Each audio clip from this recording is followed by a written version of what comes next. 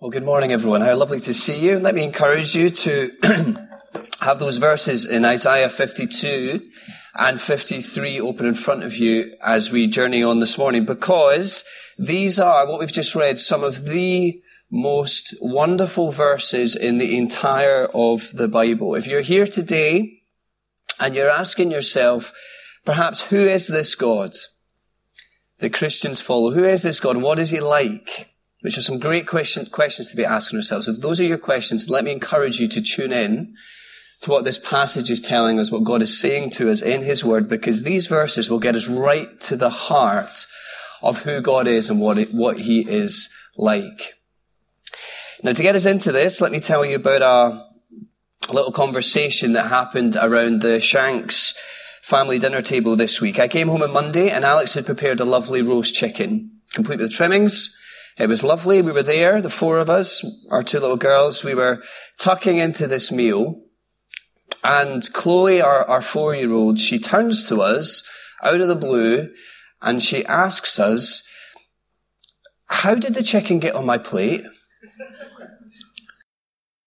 So if the two of us slightly panic, we just say the first thing that comes into our minds. We say, "Well, we got it from Tesco." Eating a little bit more, she's not quite having it. She asks us again, "Yeah, but how did the chicken get on my plate?" And so we think, right, we'll need to take this step one further. And we say to her, well, the farmer, he looked after the chicken on the farm with all the other chickens, and then he packaged the chicken and he sent it off to Tesco. And we bought it from Tesco, now we're eating it. And it seemed to satisfy her for about 30 seconds. And once again, she asks, "Yeah, but how? How did the chicken get on my plate?" And we realized, the two of us, that we're just going to have to tell her how the chicken got on her plate. Because what was true for the carrot on her plate, and was true for the green bean on her plate, and was true for the potato on her plate, was true for the chicken on her plate. That the chicken had to die. Because if the chicken didn't die, then we couldn't eat.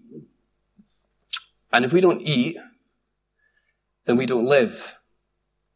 So quite simply, the chicken died so that we can live.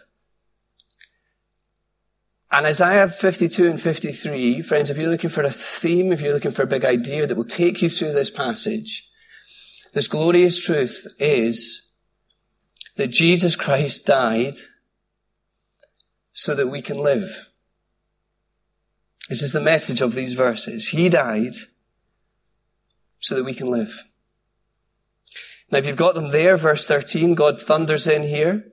The last of these servant songs, we've been looking at them over the past few weeks. We've reached the last one, probably the thickest one, the most theological rich, the one that gets us right to the heart of this servant, who he is and what he will do. And God says, you see him thunder in verse 13, he says, "Behold my servant." Look at him. In other words, have a look at him. See who he is. Let me tell you about him.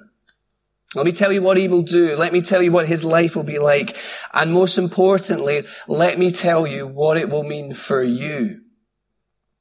Because when you get that, when you understand who this Savior is, Jesus Christ, my servant, the one that I will send, it will quite simply send you to your knees and it will blow your mind. But let me just get us into Isaiah. Remember, these are not just isolated words. These are words that are written in a specific time, written to a specific people, written for all people, but written in a specific time. They're written in the book of Isaiah. And we've been journeying through this little section that started at chapter 40 and kind of runs through right to the end of chapter 55 as God speaks to a generation who will find themselves in exile. And the thing about these these chapters rather, is that there is a massive tension in the text. Go home and check it out for yourselves. You maybe notice it as we've walked through it over the past few weeks. There's a tension in the text because God has been making some really, really big promises. Massive promises. Promises about what he will do for his people who will soon find themselves in exile and will be sitting there thinking the game's up. It's over for us. Not going to hope. We're finished. God's making some big promises. Let's just pick out a few of these. Big promises that he will pardon their iniquity. That he will rescue them that he will forgive them and he will somehow make a way that their sins will be remembered no more in his sight. He will deal with the sin of his people. He will make them guiltless before any accuser. That he will glorify them in that he will so radically change them that somehow they will now turn, that their lives will now reflect something of his greatness to the watching world, and promises that God is so lovingly committed to that he would describe himself as having the names of his people inscribed in the palms of his hands. Now think about that imagery for a second. The names of his people inscribed on the palms of his hands. Of course, words that won't just be metaphorical, words that will be real with the coming of Jesus Christ. You know, when you go to Starbucks, what do they do? What's your name? I've had some tremendous spellings of Graeme over the years, let me tell you. What do? They write your name on the side of a cup. It's meant to make you feel special, isn't it? God is saying to his people, I have got your names on the palms of my hand. That is how committed I am to showing you how much I love you, my faithfulness. Get that? And all these promises, the thing to see is that the people will not bring them about by themselves. There's zero chance of that happening. God says, I will make salvation spring up from the ground. In other words, this is going to be all of grace. Grace, just getting something that you don't deserve. And God is going to do this for his people. Marvelous words, marvelous promises. But as well as big promises, God's put his finger on some big, big problems. Problems that are true with his people. Problems that are true with the people of the world. Problems that we know are true in our own lives. Our blatant sin, the people's blatant sin against a holy God. Their refusal to acknowledge him and his ways. Their rebellion, the fact that they don't want to go God's way, they want to go their way. And their hypocrisy and the injustice that is rife amongst them as a people they're just disregarding how God has told them to live. And that stuff, that sin has provoked God's righteous anger. And that needs to be dealt with. So think about the tension. Both of these things are true. You've got promises and you've got problems. And God says he will be faithful to both. But how can that be? You ever thought about that? That's the tension in the text. How can that be true? How can God be true to his promises and yet deal with the problems? Well, let me put it another way. This is a question I remember asking myself when I was thinking about the things of Christianity. Here it is. How can God be perfectly loving? And how can he be at the same time perfectly just? How can he be both fully without compromising on either? How will he do that? And if you're into your TV dramas, you'll know that the best in the business have got a wonderful way of building the tension in a plot to the point that the viewer is left thinking, how on earth is this one going to resolve itself? You ever thought that as you've watched a TV drama? How is this going to resolve itself? What's going to happen? And then all of a sudden, that moment comes, doesn't it? When you see it, you get it. Oh, that's how it's happened. That's how this tension resolves itself. And you're left thinking to yourself, wow, because I would never have saw that coming.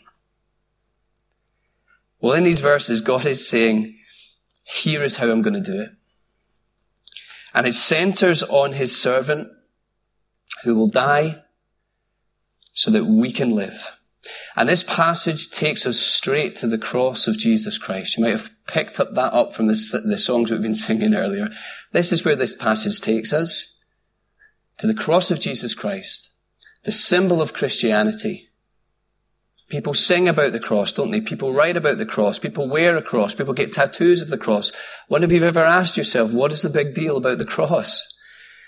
It's the centerpiece of our church logo. When have you ever asked yourself, why?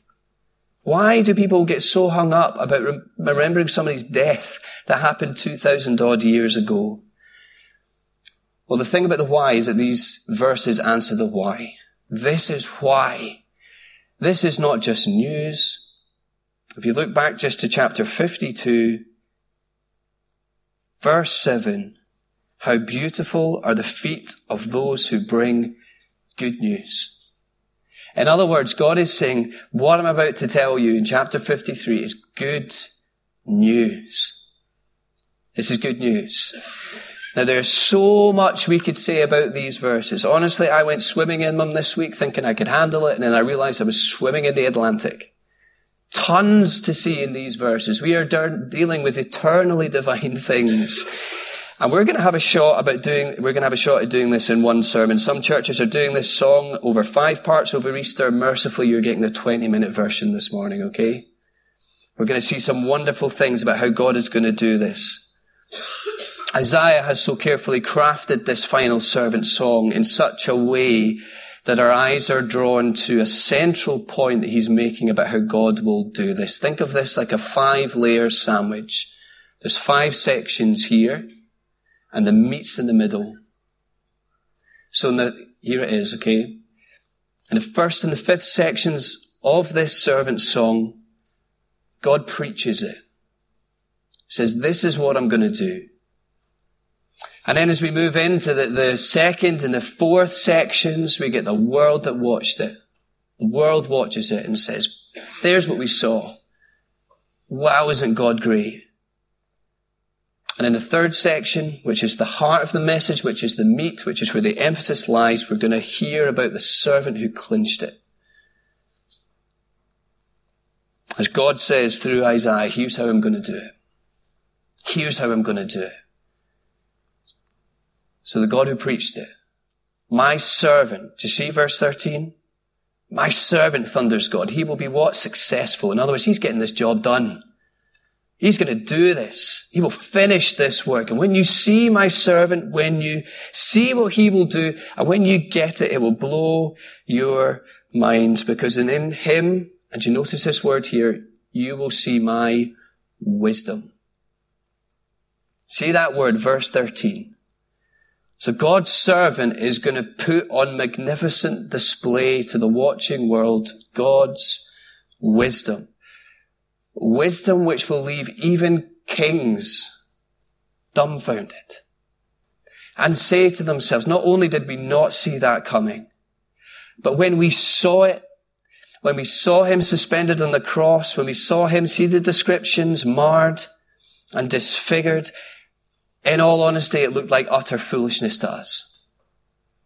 I was thinking on it this week. If God was to go on Dragon's Den, and think of it like that.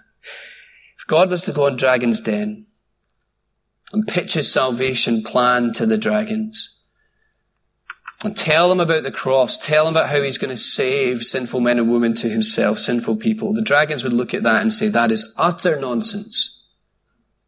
That is offensive. That is not a chance are you getting my investment in that salvation plan. Deborah Meaden and Peter Jones would be aghast and they'd all be out within seconds. But this is God's wisdom. And his wisdom, his ways they're so far above our ways. I guess in a way that you'd kind of expect from our Creator. In actual fact, his wisdom only goes to make foolish the wisdom of the world. As God says, here is my wisdom. And in his wisdom, he knew that what the people of the world, what we needed most wasn't a strong leader, wasn't a skilled teacher, wasn't an able negotiator. What you and I need most is a Savior. It's a Savior. Someone who will sprinkle us. Do you see that word at verse 15? It's an Old Testament priestly word, to sprinkle. These people would have known exactly what that meant. He's going to sprinkle people. So this servant is going to be the ultimate priest in that he will make people right with God. And verse 11, he will be the one who will justify them. One of those great biblical words, justified. It's a courtroom word. It means that the irrevocable verdict has been passed, that we are declared right before our Creator God. Hear this, treated just as if we'd never sinned, and treated just as if we'd always obeyed. Be of sin the double cure. Here it is right here. Justified, debts paid, charges dropped, relationship restored. I remember studying the the Declaration of Independence at university. Not the American one, that would have been fun. The Scottish one. 1320, the Declaration of Arbroath. This moment when the people in Scotland, this line in the sand, this moment in history where people said, no, these are the things that are now true for us as a people. And on these truths we're going to stand and build our lives. And it's this kind of declaration that God is talking about here. This line in the sand declaration that is true for all those who have put their trust in Jesus Christ is that we are justified.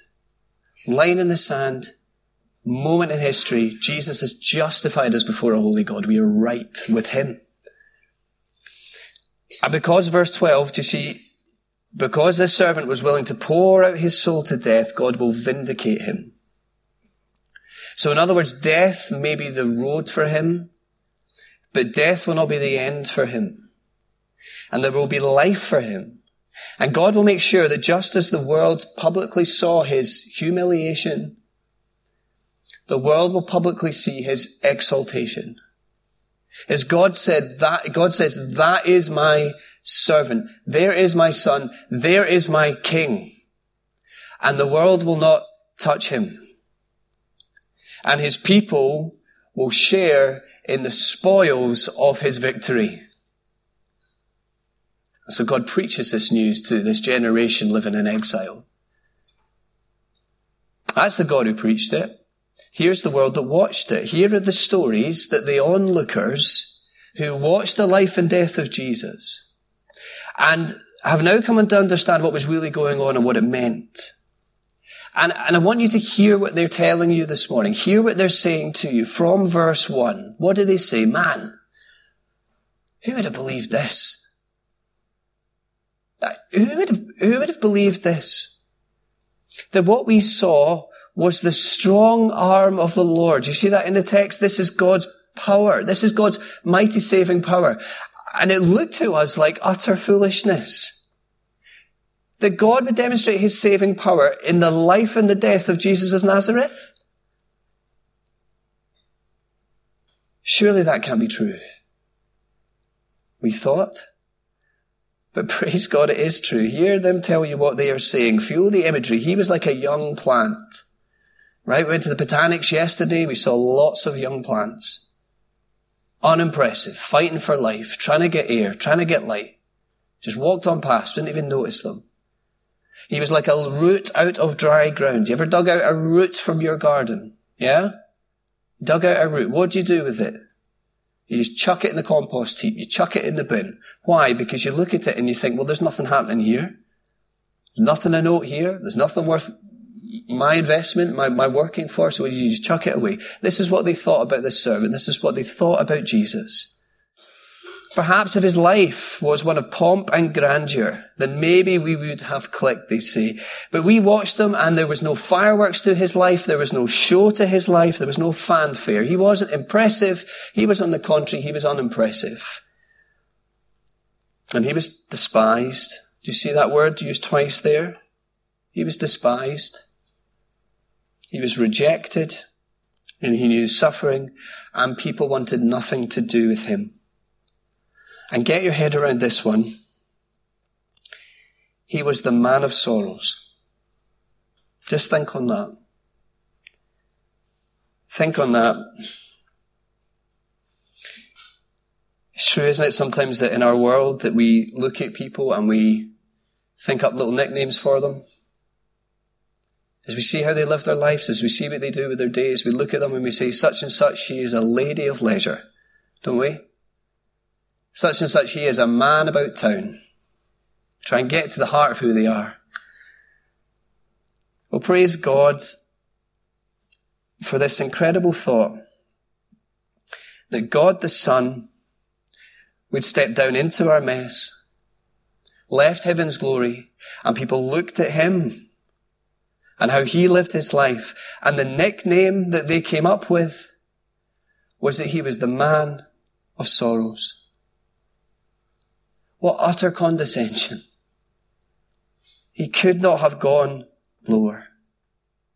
And what this means, friends, is that if you are here today and you are struggling with your sorrows, and if you're at the lowest point, then can I encourage you to lift your eyes and come running to the man of sorrows. If you're sitting there and you're thinking to yourself, nobody knows and nobody cares, then run to the man of sorrows, because nobody knows and nobody cares and nobody loves you quite like he does. But as far as the people were concerned, no way could he be God's promised king. He couldn't be. Surely, verse 7, he didn't even put up a fight. He didn't say anything. And even though everyone knew he was innocent, he didn't say anything. What kind of way out is that to go? Never did we think for a moment that there was something bigger going on here that involved us. See, the world watched this moment in utter horror, in utter shock, thinking, surely not. But let's finally see the Saviour who clinched it. Verses 4-6. This is the meat of the song. This is the heart of the message. And there's a rhythm to it. There's a rhythm to this section. And really simply it goes like this. Okay? Him for us. Him for us. Him for us. There's 7 couplets here. Look at these with me. Just making this point about what's going on the cross. Look at with me. Verse 4. Surely he took our infirmities. Do you see it? He carried our sorrows. Verse 5. He was pierced for our transgressions, our iniquities rather, sorry. The punishment that brought us peace was on him. And by his wounds we are healed. And lastly, verse 6, the Lord has laid on him the iniquity of us all. 7 times. Do you see it? Him for us. Him for us. Him for us. And what this is telling us is that Jesus Christ is the great substitute for his people. You often hear people in sport talk about how the substitution changed the game. Don't you? Things were heading one way, all of a sudden the substitute came on and impacted the game so much that things are now headed in the completely opposite direction. If you're a Watford fan, you know that will happen to you in the FA Cup last weekend. The substitute changed it all. And what's going on here is that God is telling us that his servant, Jesus Christ, is the great and loving substitute for all those who trust in him. And this is maybe the point to ask you to think about as we head towards a close, friends. Is he your substitute? Is he your substitute? Because the truth is, with our sin, we can only do 2 things. We can trust and know that Jesus Christ paid it for us. Or friends, we're going to have to pay for it ourselves. Praise God that he's provided us with a substitute. A substitute that did what we didn't ask him to do, a substitute that died for us where we were still God's enemies and says, come to me. Let me just really quickly point out 2 things about this as we get us to think about what's going on here, particularly as we run up to Easter. 2 things to consider. Firstly, what he bore was nothing less than God's just and righteous anger against our sin that was rightly due for us. And he took it upon himself, the spotless lamb, as he endured the agony of the cross. As he says, if you like, Father, me for them. Me for them. And verse 4, they watched it and they thought he was being cursed by God, which in one sense is bang on the money. He was being a curse, as we sung about, but not the curse that he deserved. He was bearing the curse that we deserved. Do you feel the force of these personal words? And I invite you to put your name in here. What did he die for? Our griefs, this is what he bore. Our transgressions, that word, it just means overstepping the mark. Our iniquities. For them he was crushed. For them he was wounded. For them he was cut off. And some of you might know that Rembrandt years ago famously painted the crucifixion scene. And what's fascinating about it, if you Google it afterwards, you'll see it, is that Rembrandt has painted himself into the picture. And he's painted himself, his face, as one of the men who's crucifying Jesus. As if to say, in one sense, do you know what? I wasn't there that day. I wasn't there that day. I wasn't even born. But in another sense, and in a much more real sense, I absolutely was. It was my sin that put him there. The old poem, "'Twas I that shed the sacred blood, I nailed him to the tree, I crucified the Christ of God, I joined the mockery." You see, it's at the cross where we see the truth about our sin. It's ugly to God. It's offensive to him. And our real sin, friends, think about this, our real sin put a real man on a real cross, and he paid for it. He paid for it all. So we're going to finish our service by singing, he paid for it all. That's what Alex and I do when we get a bill in from electricity company or the bar or something like that. What we do is when we've settled it, we just write paid in capital letters, big circle, and file it. It's done. That's what he bore. And secondly, really quickly, see how we benefit. See how we benefit. On the cross, do you see Jesus' last words weren't, "I'm finished." I'm finished. They were, "It is finished." One word in the Greek, tetelestai. It is done. It is fully paid for. And our sin, if our trust is in him, has been buried with Christ. It went to the grave with him. And it's such an important truth to remember, isn't it, for our Christian lives? Because I don't know about how this works out in your life, but I know in my life that the devil loves nothing more than to go grave digging. And reminds me of the ways in my past that I have fallen. And reminds me of how I fell yesterday. And reminds me of how I've fallen today. And says, what have you got to say for that? Well, friends, these verses tell us that Jesus Christ, the one interceding for me at the right hand of the Father, and for you at the right hand of the Father, do you see that glorious thought in verse 12? Would roar back and say to the devil, "See, Graeme Shanks, he is a mess. But you know what? He's my mess. And I have paid for him. And hands off him because he is mine. I paid for all his sin. I didn't just pay for parts of it. I didn't just pay for the stuff that's come in the last 10 years. I paid for it all. Past, present, and future. He's mine. Because I paid for him. And I once heard of someone who, when they first became a Christian, was so moved when they read the truth of Romans 8, chapter 1. That there is now no condemnation for those who are in Christ Jesus. So excited did they get by that truth that they took their pen and they underlined it. And they underlined it. And they underlined it. And they went straight through the Bible. Pages of the Bible. And they commented to themselves, "My Bible was ruined, but my soul was refreshed." This is what God is saying here. Jesus paid it all. Friends, oh how we benefit. Behold the man upon a cross. My sin upon his shoulders. Ashamed I hear my mocking voice call out among the scoffers. It was my sin that held him there until it was accomplished. His dying breath has brought me life. I know that it is finished. And all of a sudden we begin to understand why so many songs have been written about the cross. Because it is the power of God unto salvation. And so just as we close, let me take you back to the tension in the text.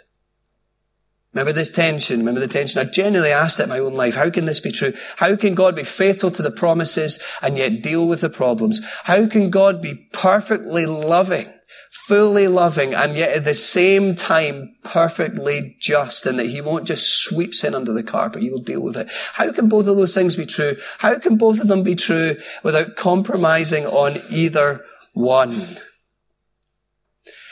And the answer is God's manifest wisdom to the world. It is the cross of Jesus Christ. Friends, as we close, if you want to see how ugly and serious your sin is in the eyes of our holy Creator God, then look to the cross.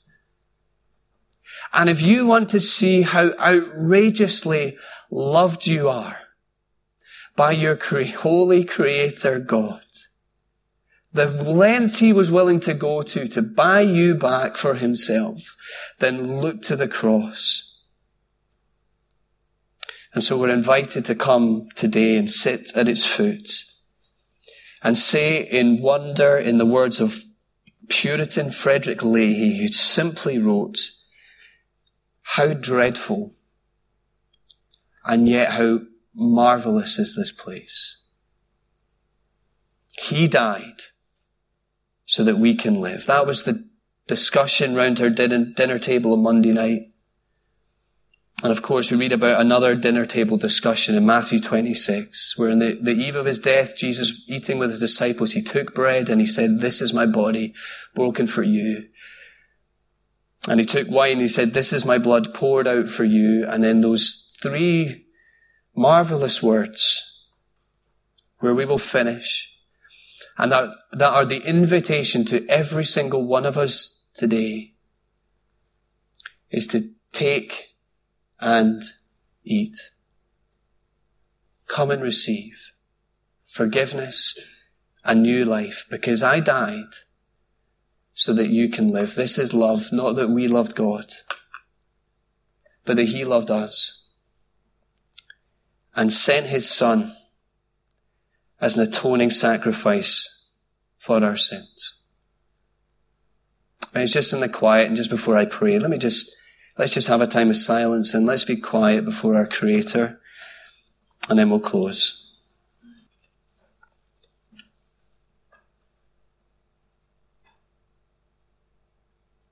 Amazing love, oh what sacrifice. The Son of God given for me. My debt he pays, and my death he dies, that I might live. That I might live. Heavenly Father, we just thank you for sending Jesus for us.